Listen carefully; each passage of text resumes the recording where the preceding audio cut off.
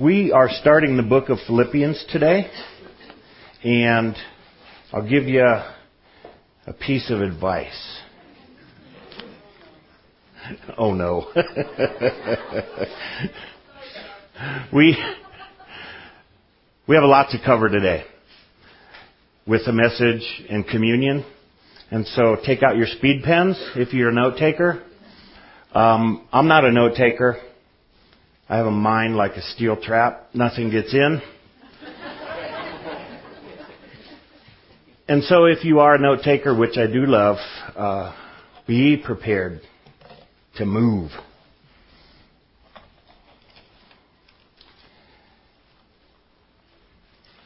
Let's pray. Heavenly Father, we thank you for your word that provides us with joy, comfort, Lord, encouragement, and even conviction. And so, Lord, bless your word today as it goes forth. May it speak into the hearts and minds of everyone here, Lord, as you have designed it to speak to them. And Jesus, we thank you that we have your word to do all those things, Lord, in our lives. We thank you, Jesus, and pray in your name. Amen. I'm a history buff, and so we're going to begin with a little bit of history of Philippi. And it's a very interesting city. It's located in northeastern Greece, which at that time was called Macedonia. And when Paul arrived in the city, it had been established by Rome as an important trade city. It was located along the Silk Road, just less than 10 miles inland from the Aegean Sea. And when Paul arrived, or even before Paul arrived, Philippi had been established by Rome as a retirement resort for Roman soldiers.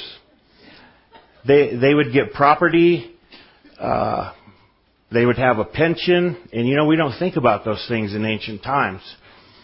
But if you were fortunate enough to survive time in the Roman army, which probably wasn't a lot of people, but if you were fortunate enough, this is where you would retire.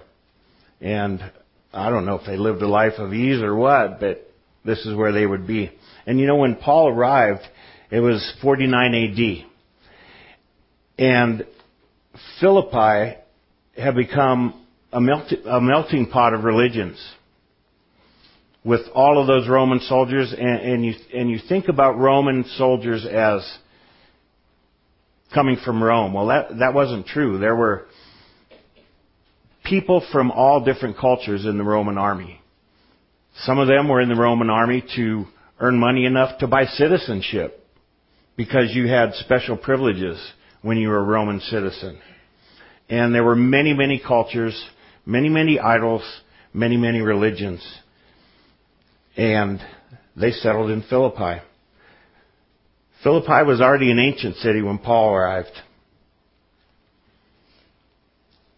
Paul was on his second missionary journey. And he originally went to Macedonia because of a night vision that he received. And that's in Acts chapter 16. Where a man from Macedonia was standing and said, "Come to Macedonia, we need your help." And so Paul responded to that vision. And guys, this is really important for us because this was the first time that the gospel was brought west.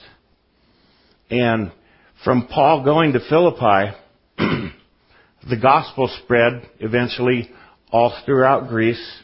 Then it spread all throughout Europe.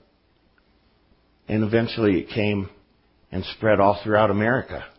And so Philippi is really very important to us because that is our lineage, if you will, of coming to know Jesus. Now, a historical Roman battle happened in Philippi.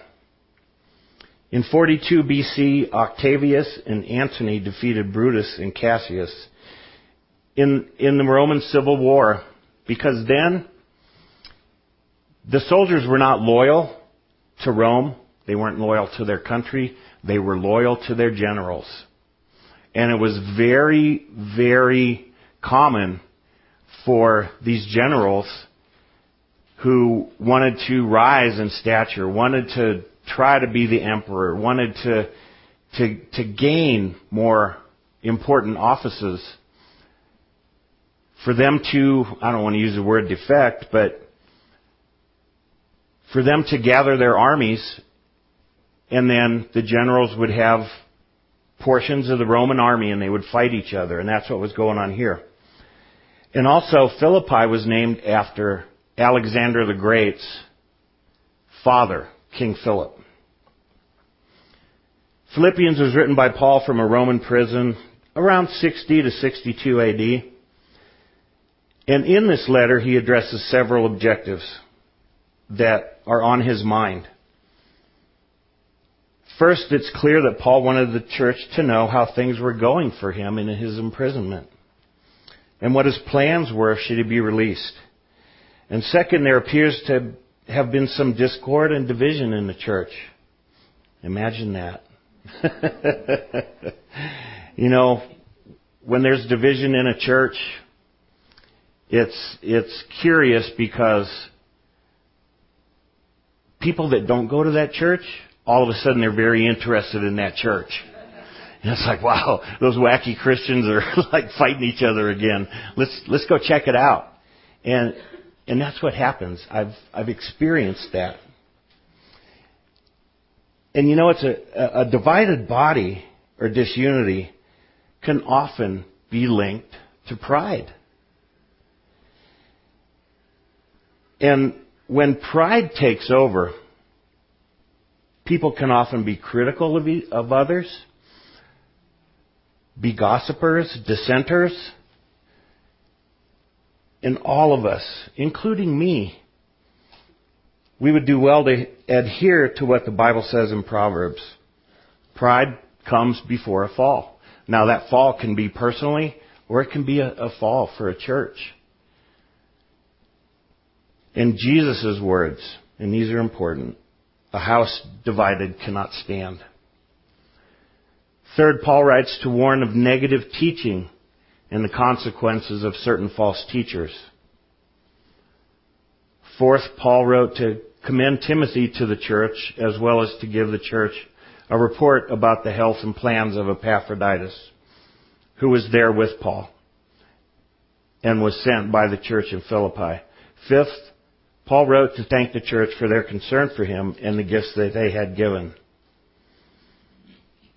Now, Paul's beloved son, Timothy, was with him. Timothy was not in prison, but he was acting as Paul's messenger. He was acting as Paul's servant, and he was also a co-laborer in Christ. He would take the pulse of the city, let Paul know what was going on. Because it's very important, as we see later on, the things that were going on in the city at the time that directly affected Paul. Philippians verse 1, chapter 1. Paul and Timothy, bondservants of Jesus Christ, to all the saints in Christ Jesus who are in Philippi with the bishops and deacons. I want to talk about Timothy for just a little bit, because, you know, Timothy comes up quite a bit, but we don't know when he died. We don't know where he died. We just know that he was a beloved son of Paul. And what's interesting about Timothy is that Timothy was both a Jew and a Gentile. His mother was Jewish, and his father was a Gentile. And I believe that Paul, when he met Timothy, he could discern by the Spirit that, hey, this is a guy that would be great to have with me, because he can minister both to the Jews And he could minister both to the Gentiles. And that's what Paul would do. When he would go into a city, the first stop, synagogue. Explain, teach, all those things, the prophecies of the Messiah, and use God's Word to touch their hearts, to let them see that, yes, Messiah had come. And then from there, Paul would build a church, and the Gentiles would come. And so Timothy was certainly an interesting person. Another interesting thing about Timothy is he was the first Gentile after his conversion to become a missionary. And he's what missionaries today would call a long-term missionary. That is, there was no intention of coming back. He was going to the mission field, and he was staying in the mission field. You know, when I was in Sudan, we had a large sign hanging in the front of the church, and I always loved it. It read, "Jesus said, go into all the world and make disciples of all men." He never said anything about coming back.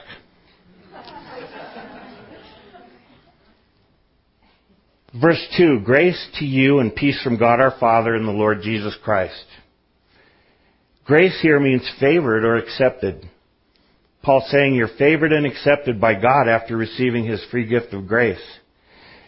And if we paraphrase that in the original language, it says, because you Philippians have received God's grace, you have also received His peace, and you are favored and accepted by Him. You know, church, our peace in Christ is an authentic peace that the world, they cannot know it or understand it. They can see us in trials and tribulation and see that although those things affect us, of course they affect us. They affect me. But they can see that we are different in the way that we handle those things. And for the world, those who are perishing, there's only a false, fleeting peace. And that peace is normally derived from drugs, alcohol, money, material possessions, physical experiences. And that's not an authentic peace. That's an escape. Drugs and alcohol wear off. There's never enough money. Never enough possessions. Experiences fade. But with our peace, it's a permanent peace. And even in our weaknesses, sometimes we don't feel at peace. But the difference is that our peace doesn't wear off or fade. And you know, the world doesn't understand us. We truly are a peculiar people.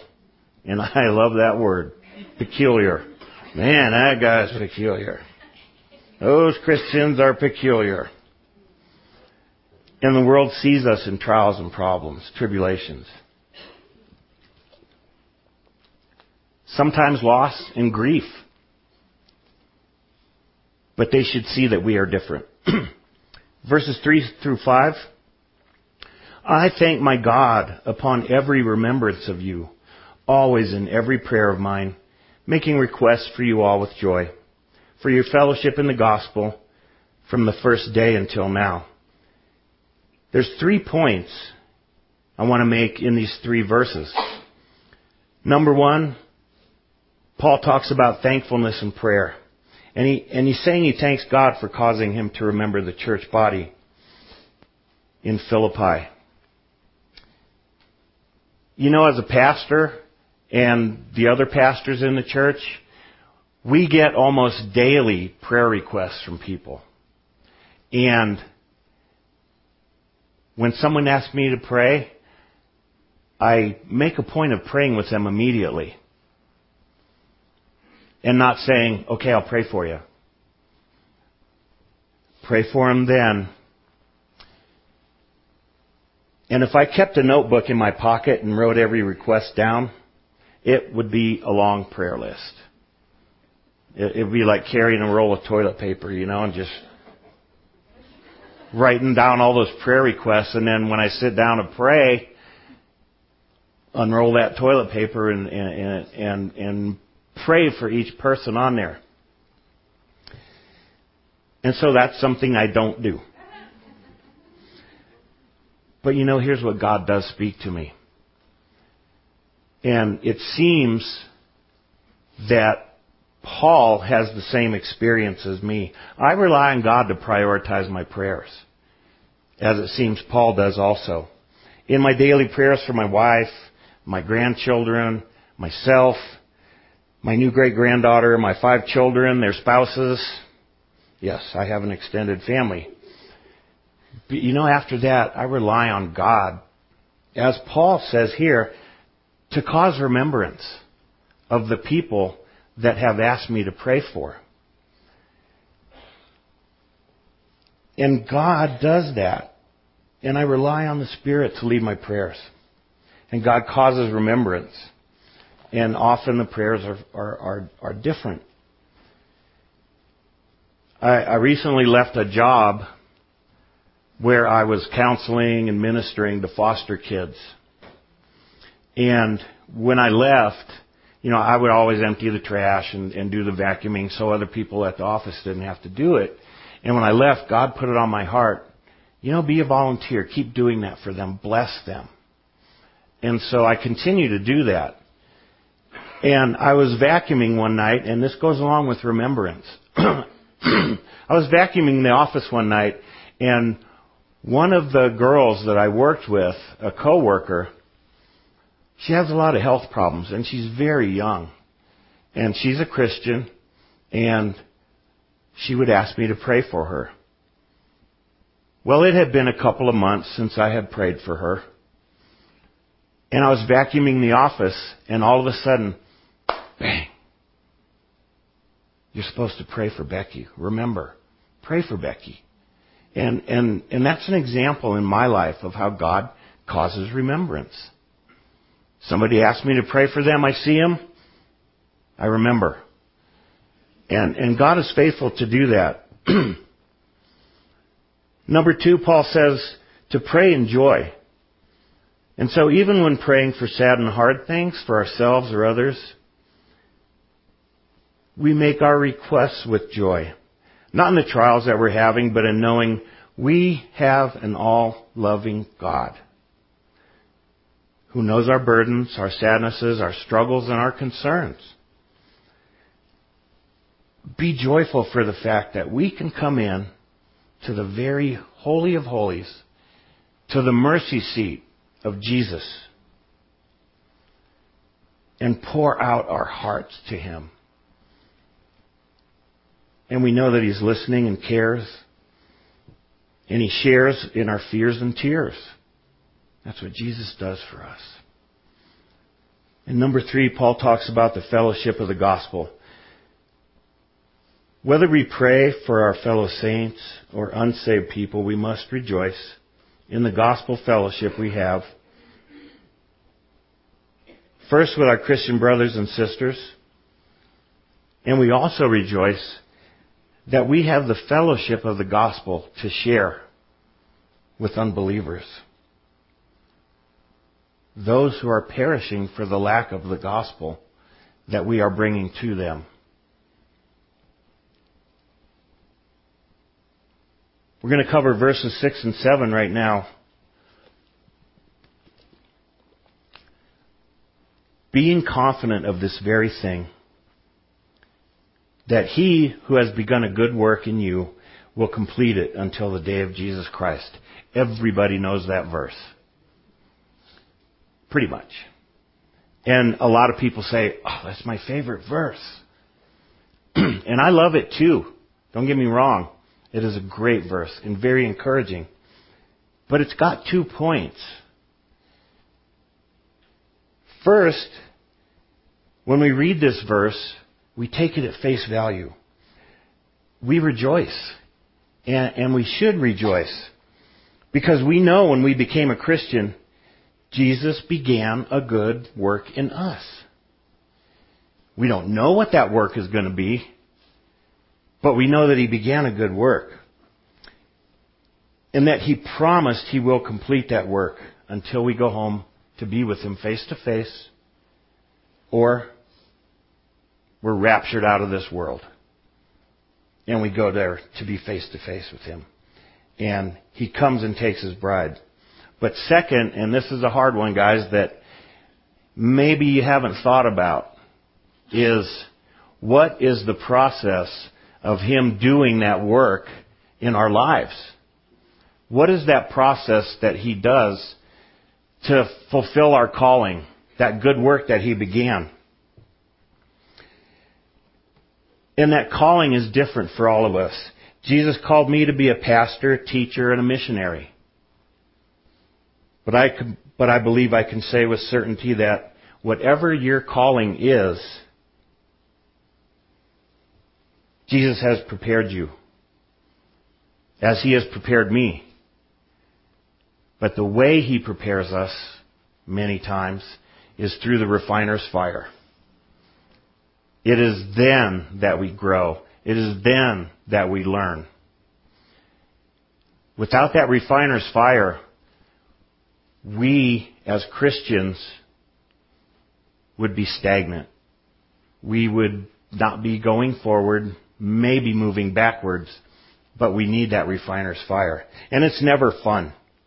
And you know, the illustration here is God as a blacksmith. And the Father holds the hammer. And the anvil is our trials, our tribulations, our sufferings that God uses to grow us.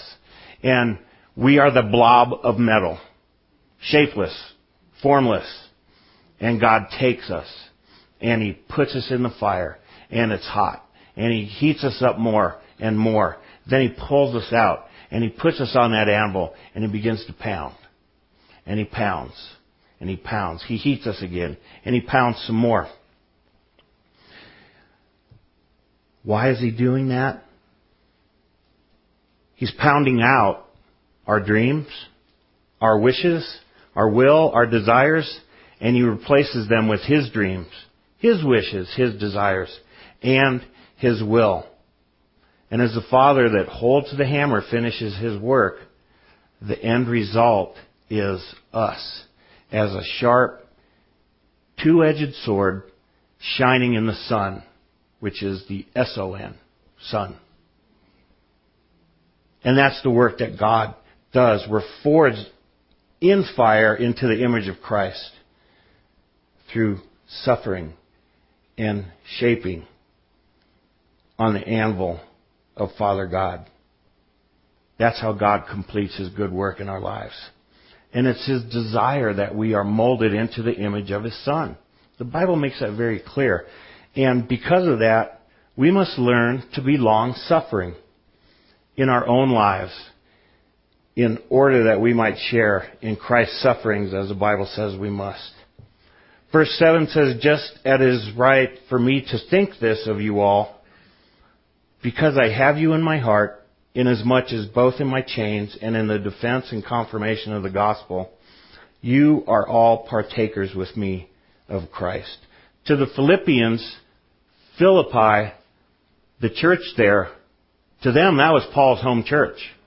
He came, he planted it, he watered it, and they considered Paul to be their missionary.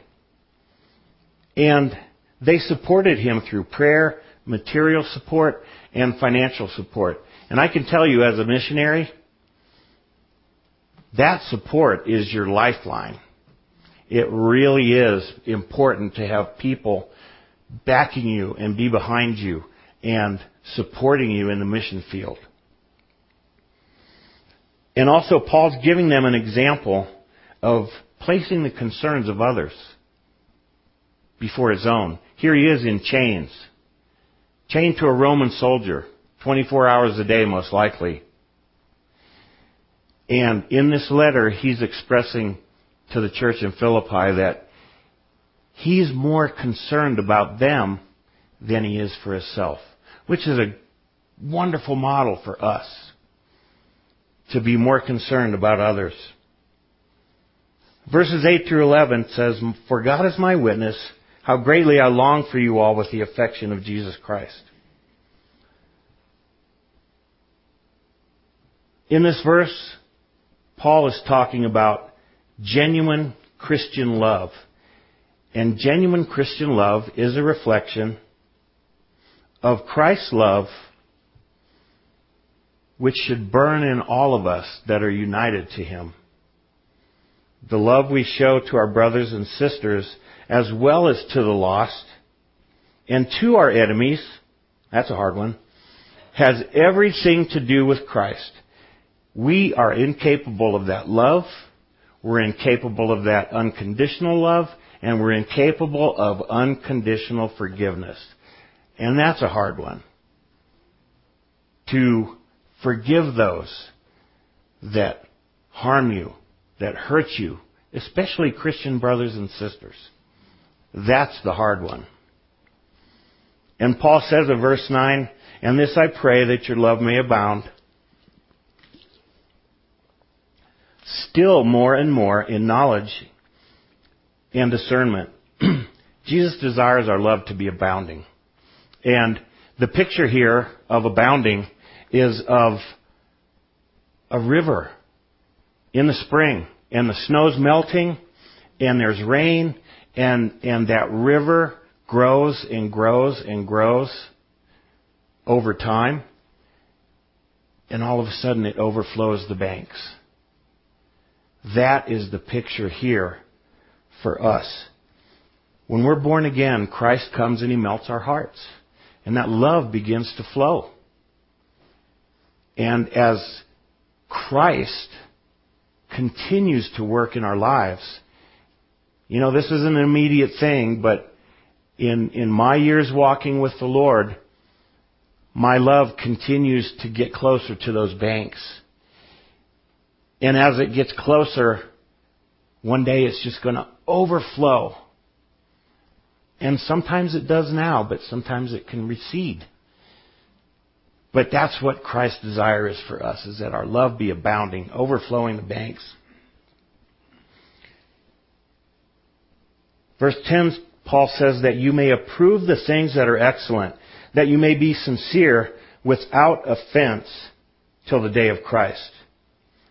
Now, Paul encourages discernment in those things that are considered to be excellent, so that our love will be sincere and we will not offend believers and non-believers alike.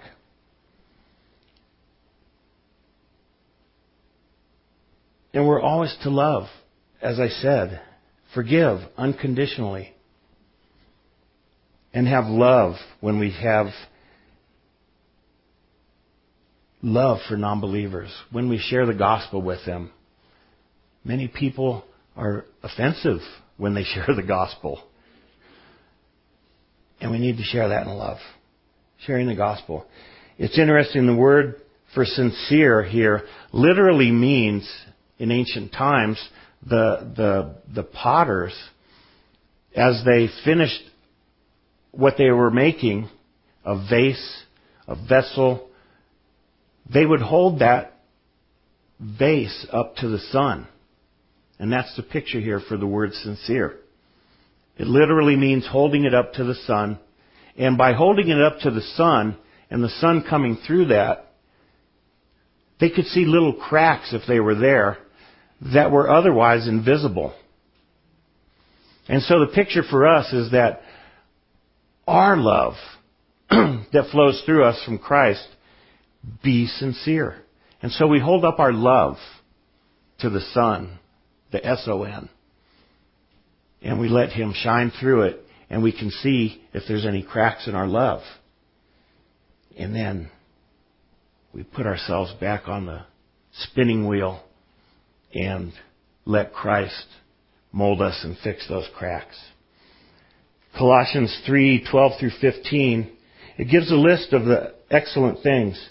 As the elect of God, holy and beloved, put on tender mercies, kindness, humility, meekness, long-suffering, bear with one another, and forgiving one another. If anyone has a complaint against another, even as Christ forgave you, you must also do.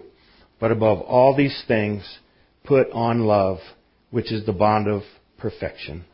And let the peace of God rule in your hearts, to which you are also called in one body, and be thankful. You know, you can sum up those verses, those sentences, with one short sentence, and that is, walk in the Spirit. Amen? Walk in the Spirit. And when we do that, we are modeling those excellent things that Paul's talking about. Verses 12 through 14, Paul talks about the opportunities of obstacles. But I want you to know, brethren, that the things which happened to me have actually turned out for the furtherance of the gospel, so that it has become evident to the whole palace guard and to all the rest that my chains are in Christ. He is in prison because of Christ, because of his faithfulness to Christ. And most of the brethren in the Lord, having become confident by my chains, are much more bold to speak the word without fear. We, as Paul, will be persecuted because of our relationship with Jesus Christ. But the wonderful thing here is that when that persecution comes, that is going to serve to make other Christians more bold, as Paul talks about here. Christians will find courage and boldness that they didn't know they have to share the gospel. The Spirit will come, they will see persecution of others, and obtain that boldness and begin preaching the gospel.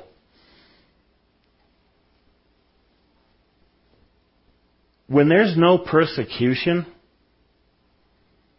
and this applies to many churches today,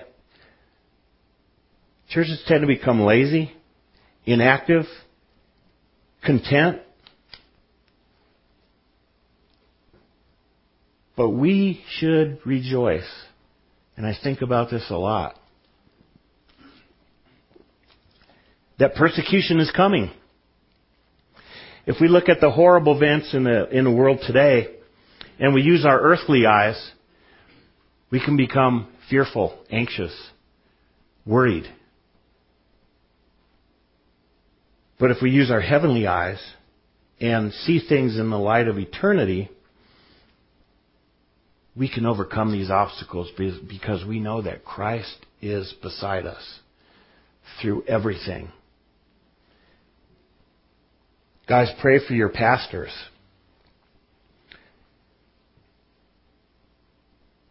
And I don't know if you've thought about this, but my personal belief is Christianity, if the Lord tarries, will eventually be criminalized in America. And that's just not my personal opinion. I share that opinion with Billy Graham, his son, and his daughter, Ann Graham-Lotz. They have all stated the same thing, that eventually that will happen. And it's not far-fetched. You know, currently in England there's a push by some radical atheist evolutionists who say it should be illegal to teach the Bible literally to your children. And if you do, you should be charged with child abuse. And so persecution is coming, brothers and sisters, and we need to be prayed up.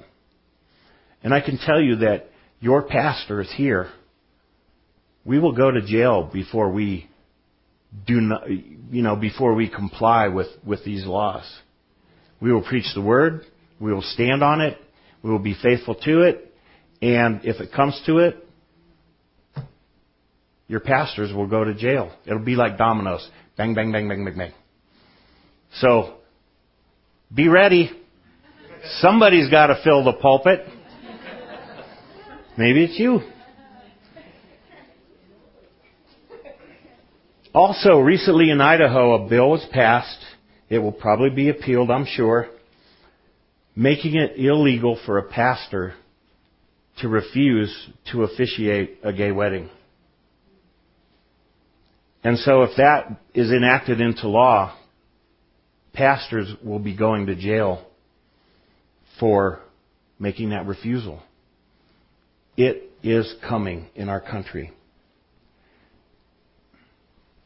If pastors in America begin to be arrested, I believe the church will finally wake up. And I believe that it's going to take that to finally ignite revival in this country.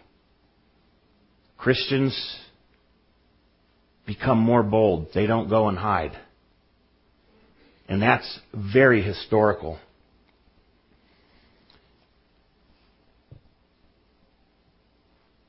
And so, do not look at coming persecution with fear.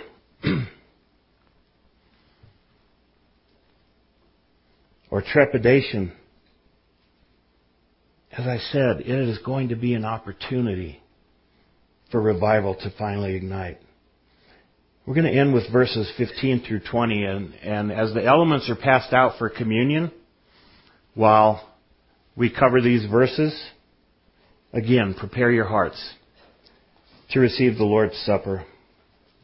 Paul says, some indeed preach Christ, even from envy and strife, and some also from goodwill. The former preach Christ from selfish ambition, not sincerely. Remember, sincere? The cracks in the vessel? That's what the attitude of these guys were that are preaching from envy and strife. You hold up their sincerity and there's a lot of cracks in their attitude.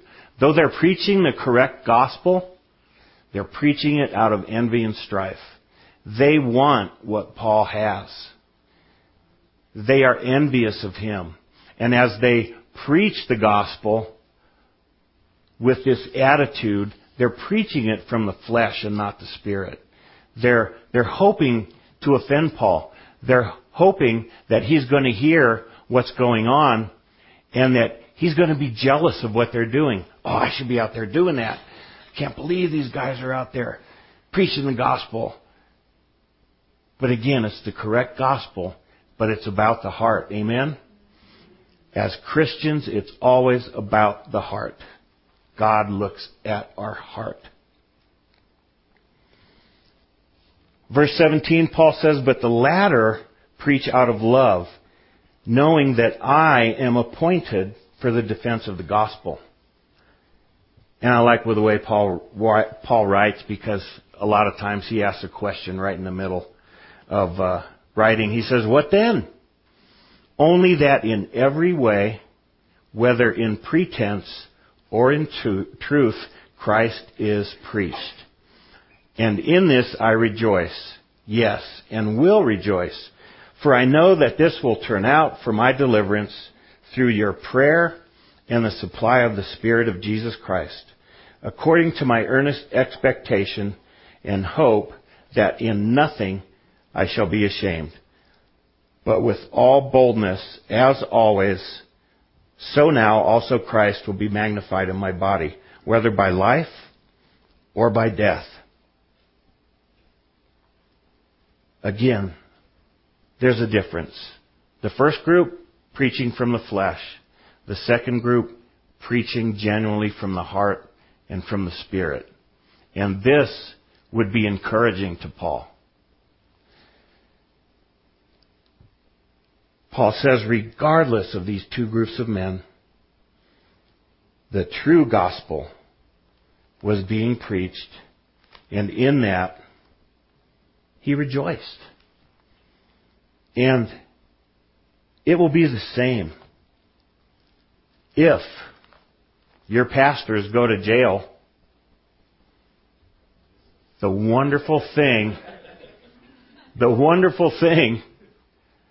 about that, as we see throughout history and we see in Paul's life, that although your pastors or you can be in chains, the gospel can never be chained. Nothing can stop the gospel from going out. Amen? Let's prepare our hearts for the celebration of communion. Time to Put on my eyes. 1 Corinthians chapter 11, verses 24 and 25 says, "And when he had given thanks, he broke the bread and said, 'Take, eat, this is my body which is broken for you. Do this in remembrance of me.'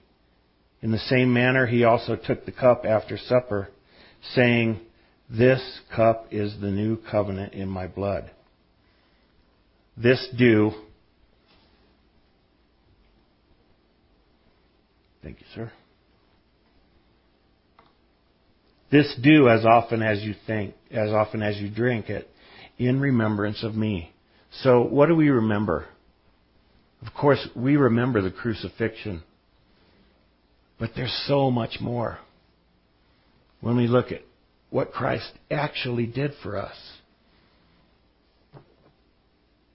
Some of the prophecies of Christ say there was no comeliness about him. There was nothing physical. He wasn't beautiful. He wasn't charismatic. There was nothing to draw people to him except relating what the Father had told him to say. And we can go on and on and on.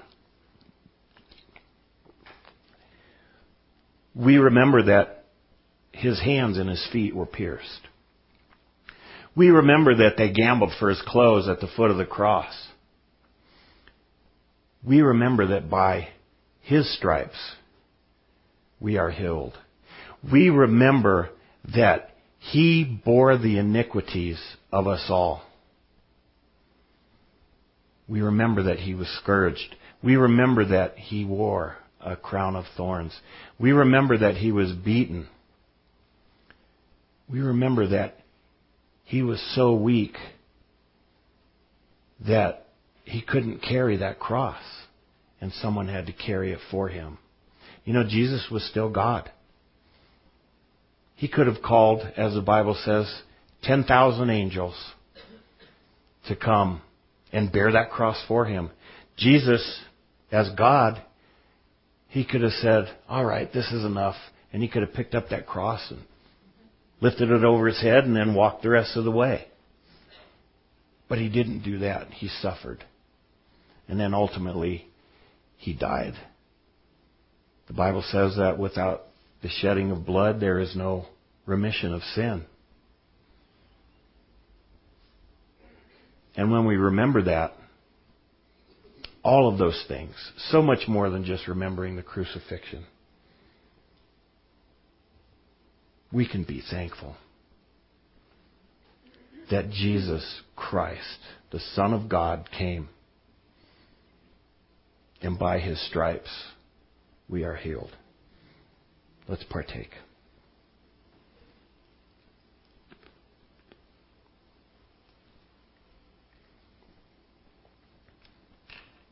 Let's pray. Oh, Jesus, we do remember what you did for us, Lord. All of those things. So much suffering. And everything that you went through was for us. And Jesus, we should have been on the cross. We should have been beaten. Those thorns should have been ours. But Lord, you interceded and you took all of those things upon yourself. And Lord, it is hard, incomprehensible to understand what all of that means in this earthly tent. But Lord, one day we will see you and we will know exactly what you did for us. Lord, what it must have felt like when the sins of the world were placed on you. And Lord, you felt forsaken because God cannot look upon sin, and the Father turned away. And yet you became sin literally became sin for us. Lord, we look forward to the day when we will understand all of that.